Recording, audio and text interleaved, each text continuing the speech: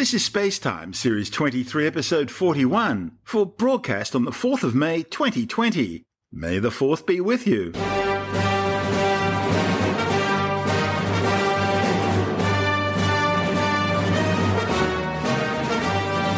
Coming up on Spacetime, Centaurs identified as permanent interstellar visitors to our solar system, keeping track of Bepi Colombo, and new vision revealing more Iranian rocket secrets.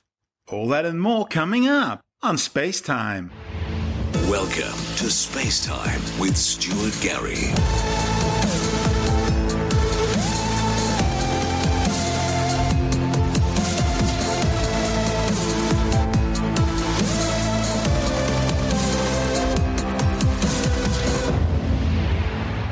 Astronomers believe they've identified the first known permanent population of asteroids originating from outside our solar system. The 19 asteroids belong to a group known as Centaurs, a population of ancient rocks circling the Sun in the outer solar system amongst the orbits of the gas and ice giants, Jupiter, Saturn, Uranus and Neptune. Centaurs appear to have characteristics of both asteroids and comets, and they have very unstable dynamic orbits caused by the gravitational perturbations of the giant planets they're associating with. Some of them are thought to only have lifespans of a few million years. As well as the giant planets and their moons, Centaurs also have to navigate between the Jovian Trojans, the Neptunian Trojans, Kuiper belt objects, and scattered disk objects. Astronomers estimate there are somewhere between 44,000 and 10 million Centaurs, a kilometre or more in diameter, in the outer solar system. The largest confirmed Centaur is 10199 Chariklo, a 260 kilometre wide object with its own ring system. The 19 newly identified potential interstellar Centaurs are believed to have been captured from other star systems billions of years ago and have been orbiting our Sun in disguise ever since. The first confirmed interstellar visitor to our solar system was the asteroid Oumuamua, discovered in 2017. Its speed and its hyperbolic trajectory means it could only have originated from outside our solar system, and therefore must have come from another part of the galaxy. But it was already on its way back out again by the time it was identified.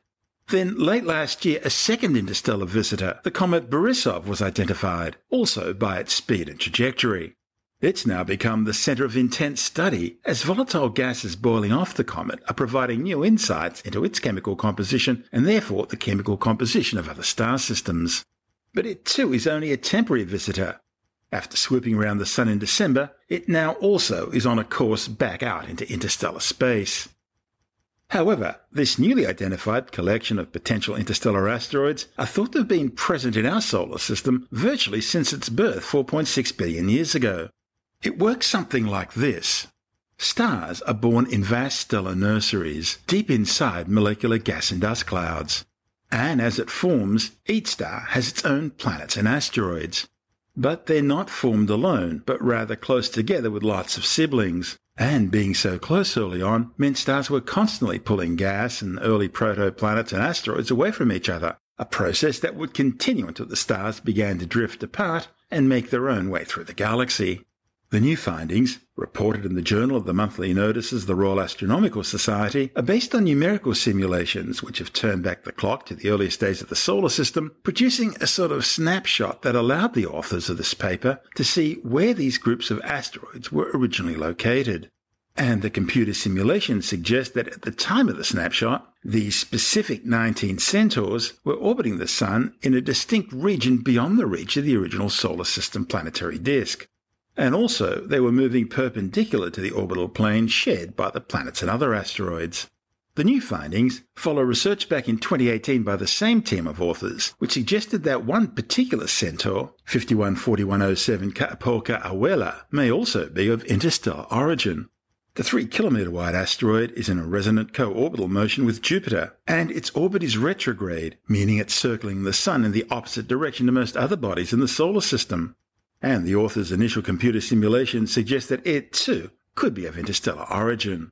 As well as providing a more complete picture of our solar system, the new study also provides new clues about the Sun's early birth cluster, how interstellar asteroid capture could have occurred, and the role that interstellar matter has played in chemically enriching our solar system and shaping its evolution.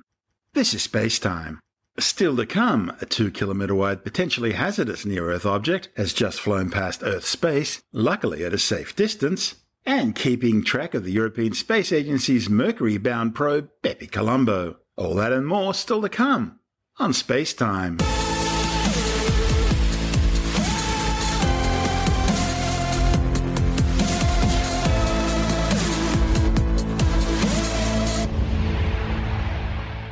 A 2-kilometre wide potentially hazardous NEO, or near-Earth object, has just flown past Earth's space. The mountain-sized asteroid called 1998 OR2 passed safely at a distance of 6.3 million kilometres, more than 16 times the distance between the Earth and the Moon. Its closest approach to Earth was above the Great Barrier Reef. Asteroid 1998 OR2 was discovered by the Near-Earth Asteroid Tracking Program at NASA's Jet Propulsion Laboratory back in July 1998. And for the past 2 decades, astronomers have been keeping a close eye on it to see what sort of threat it poses to the Earth. They've concluded there's virtually no possibility of an impact with the Earth in the next 200 years. Bit of good news there. Its next close encounter with Earth will be in 59 years' time, in 2079, when it will pass a little closer than what it did this time, only about 4 times the Earth-Moon distance. Despite this, 1998 OR2 is still categorized as a large, potentially hazardous asteroid. That's because over the course of thousands of years, very slight changes in the asteroid's orbit could cause it to present a far more hazardous threat to the Earth than what it does now. This is one of the reasons why astronomers have been tracking it so closely during its current close approach, using both telescopes and especially ground-based radar to keep an eye on it. These observations will enable even better long-term assessment of the hazards posed by this giant space rock. Mind you, close approaches by large asteroids as big as 1998 OR2 are rare. The last time something like that happened was the asteroid Florence back in September 2017. It was about 5 kilometres across, but luckily it flew by at some 18 times the Earth-Moon distance. On average, astronomers expect asteroids of this size to fly past our planet roughly once every 5 years or so. And since they're bigger, asteroids of this size tend to reflect more light than smaller asteroids do, and are therefore easier to detect with telescopes. In fact, astronomers estimate that they've already identified about 98% of all near-Earth asteroids the size of 1998 OR2 or larger. But of course, that means there's still another 2% out there hiding in the darkness of space. And then there are the heaps of asteroids smaller than 2 kilometres across, which are yet to be discovered. Pleasant dreams. This is Space Time. Still to come, keeping track of the European Space Agency's Mercury-bound Bepi-Colombo spacecraft. And the release of new vision has allowed experts to get more details about the secrets behind Iran's rocket program. All that and more still to come on Space Time.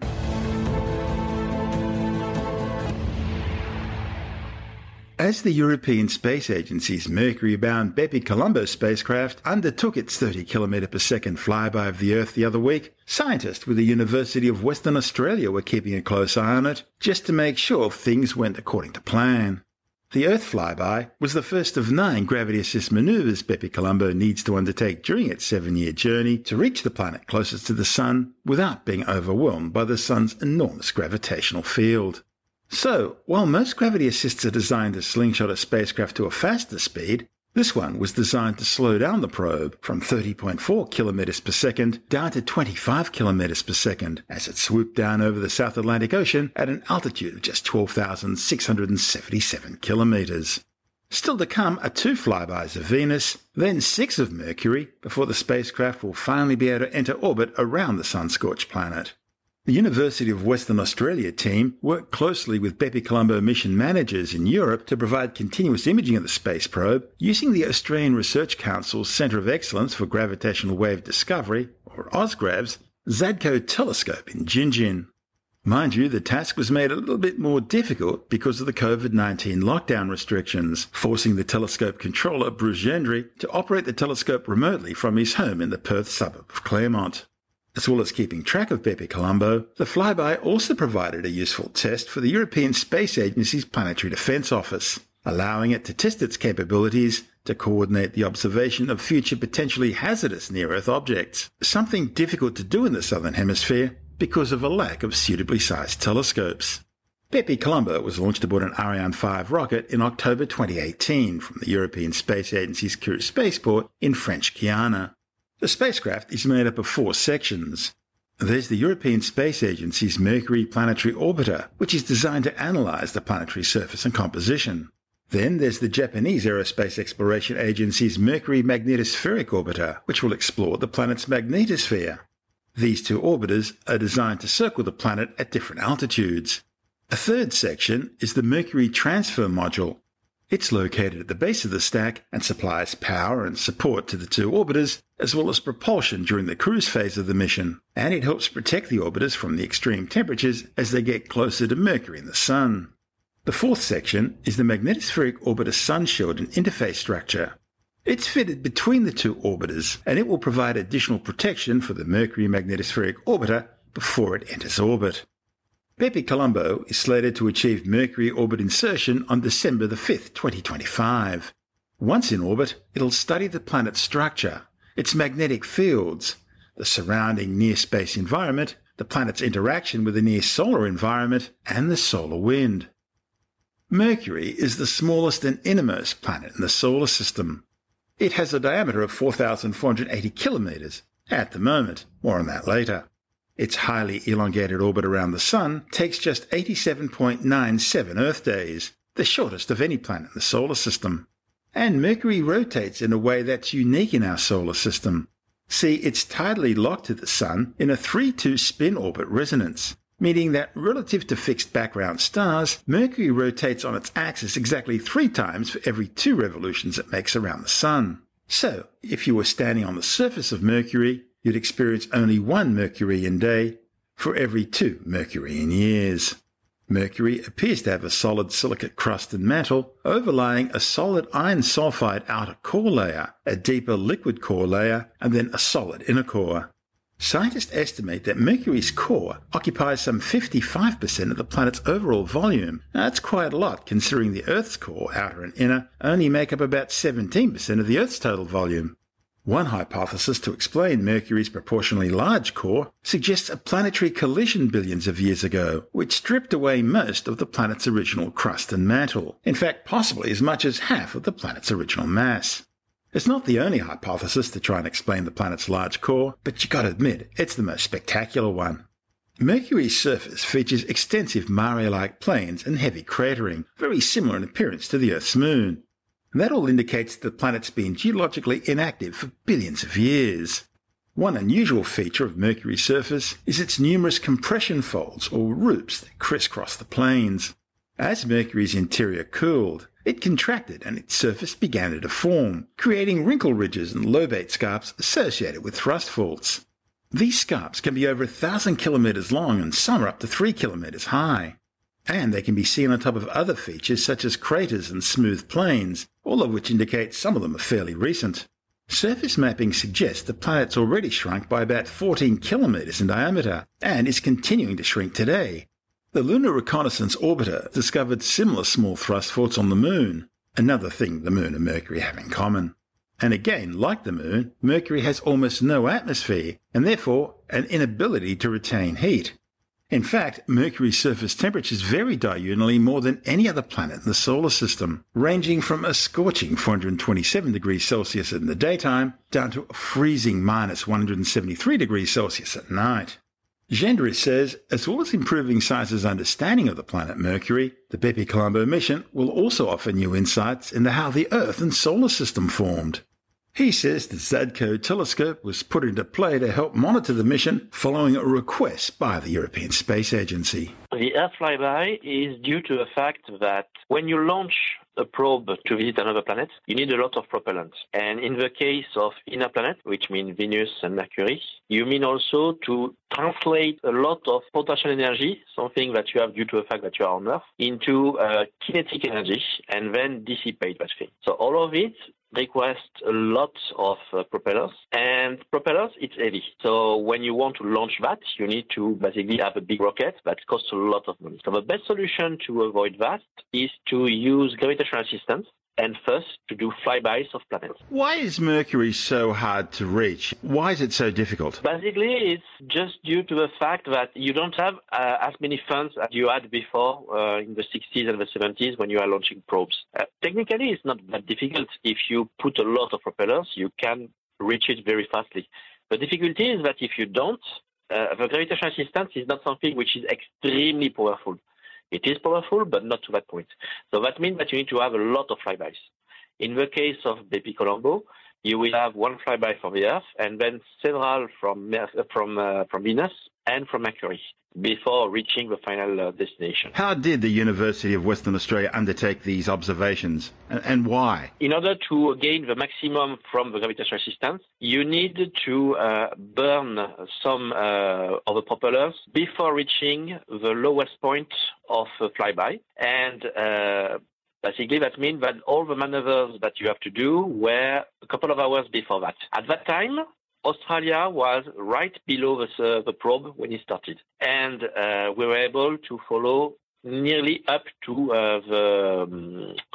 the closest point when everything is stopping. So that means that we are at the best place in order to make the observations. And they contacted us because we were already in contact through another program that we have, which is supposed to monitor the Earth to be sure that the neighborings of the Earth is safe for impactors, basically small bodies or a couple of kilometers bodies that could threaten life on Earth but need to be monitored. And we are part of the program that are there so that if we detect something, we make observations and that give precise position of the orbit in order to tell if it's safe or not.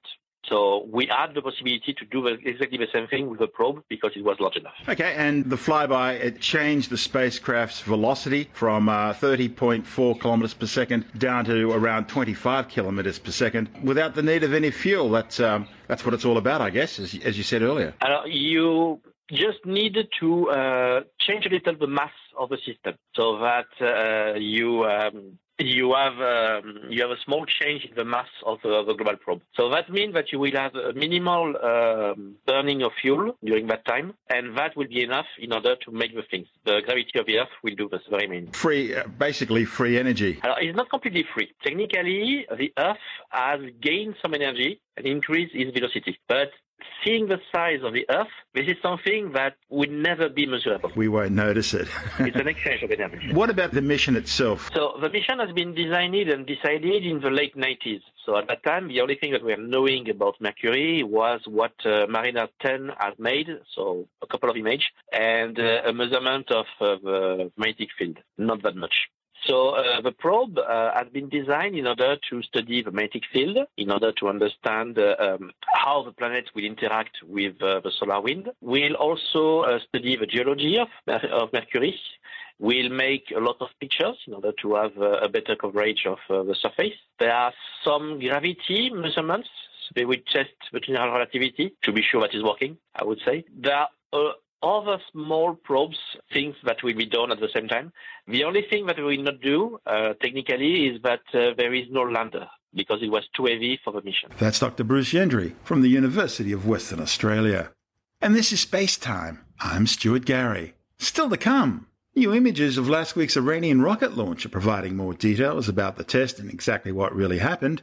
And later in the Science Report, we look at all the available data on how the COVID-19 virus infects the human body. All that and more still to come on Space Time.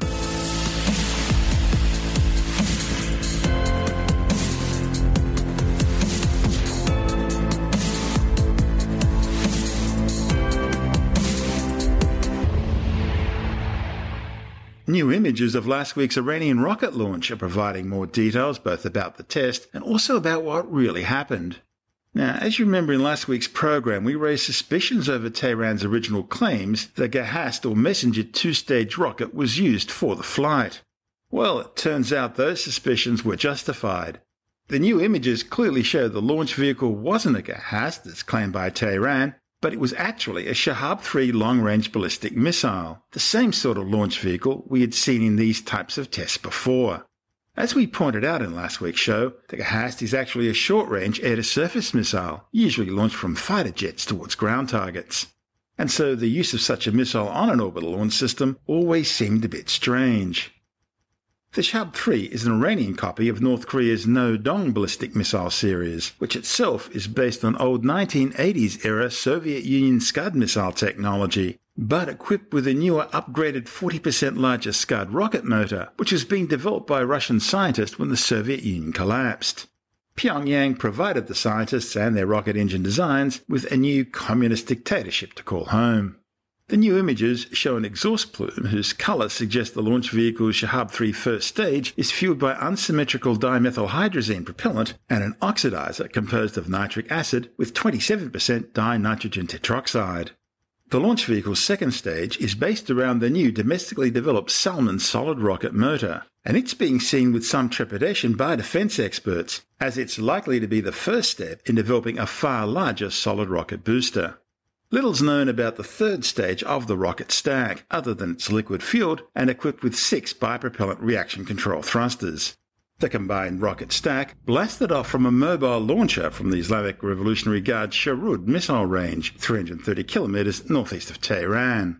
The launch placed Iran's new Nor-1 spy satellite into a 425-kilometre high low Earth orbit. Initial reports suggested the satellite was a 3-unit CubeSat.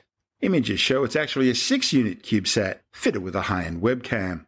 And that in itself is interesting because as a spy satellite, it wouldn't provide images of the ground that are as good as what's already available from several commercial Earth observation satellite operators. And it suggested the real purpose of the flight was to test the new missile stack, especially the new second-stage solid rocket motor. The flight was in clear violation of Iran's 2015 anti-nuclear agreement with the United Nations. US Secretary of State Mike Pompeo criticized the launch, describing Iran's space program as nothing but a cover to develop ballistic missiles, the same tactic used by Iran's ally North Korea as it developed nuclear weapons and the missile systems needed to deliver them. And as we mentioned last week, it also comes as the International Atomic Energy Agency reports that the Islamic Republic has almost tripled its stockpile of enriched uranium since November, jumping from 372 kilograms up to over 1,021 kilograms, another violation of its anti-nuclear accords. The United Nations nuclear watchdog says Iran now only needs another 30 kilograms of uranium to have enough fissile material to build an atomic bomb. At the same time as all this is happening, the Atomic Energy Agency's inspectors are being refused access to 3 suspected nuclear sites where enriched uranium residues been detected, including one site at Taqwazabad, which Tehran describes as a carpet cleaning factory. Surely the only carpet cleaning factory in the world classified as top secret. This is Space Time. Still to come, the Science Report, and we look at all the available data on how COVID-19 infects the human body. All that and more still to come on Space Time.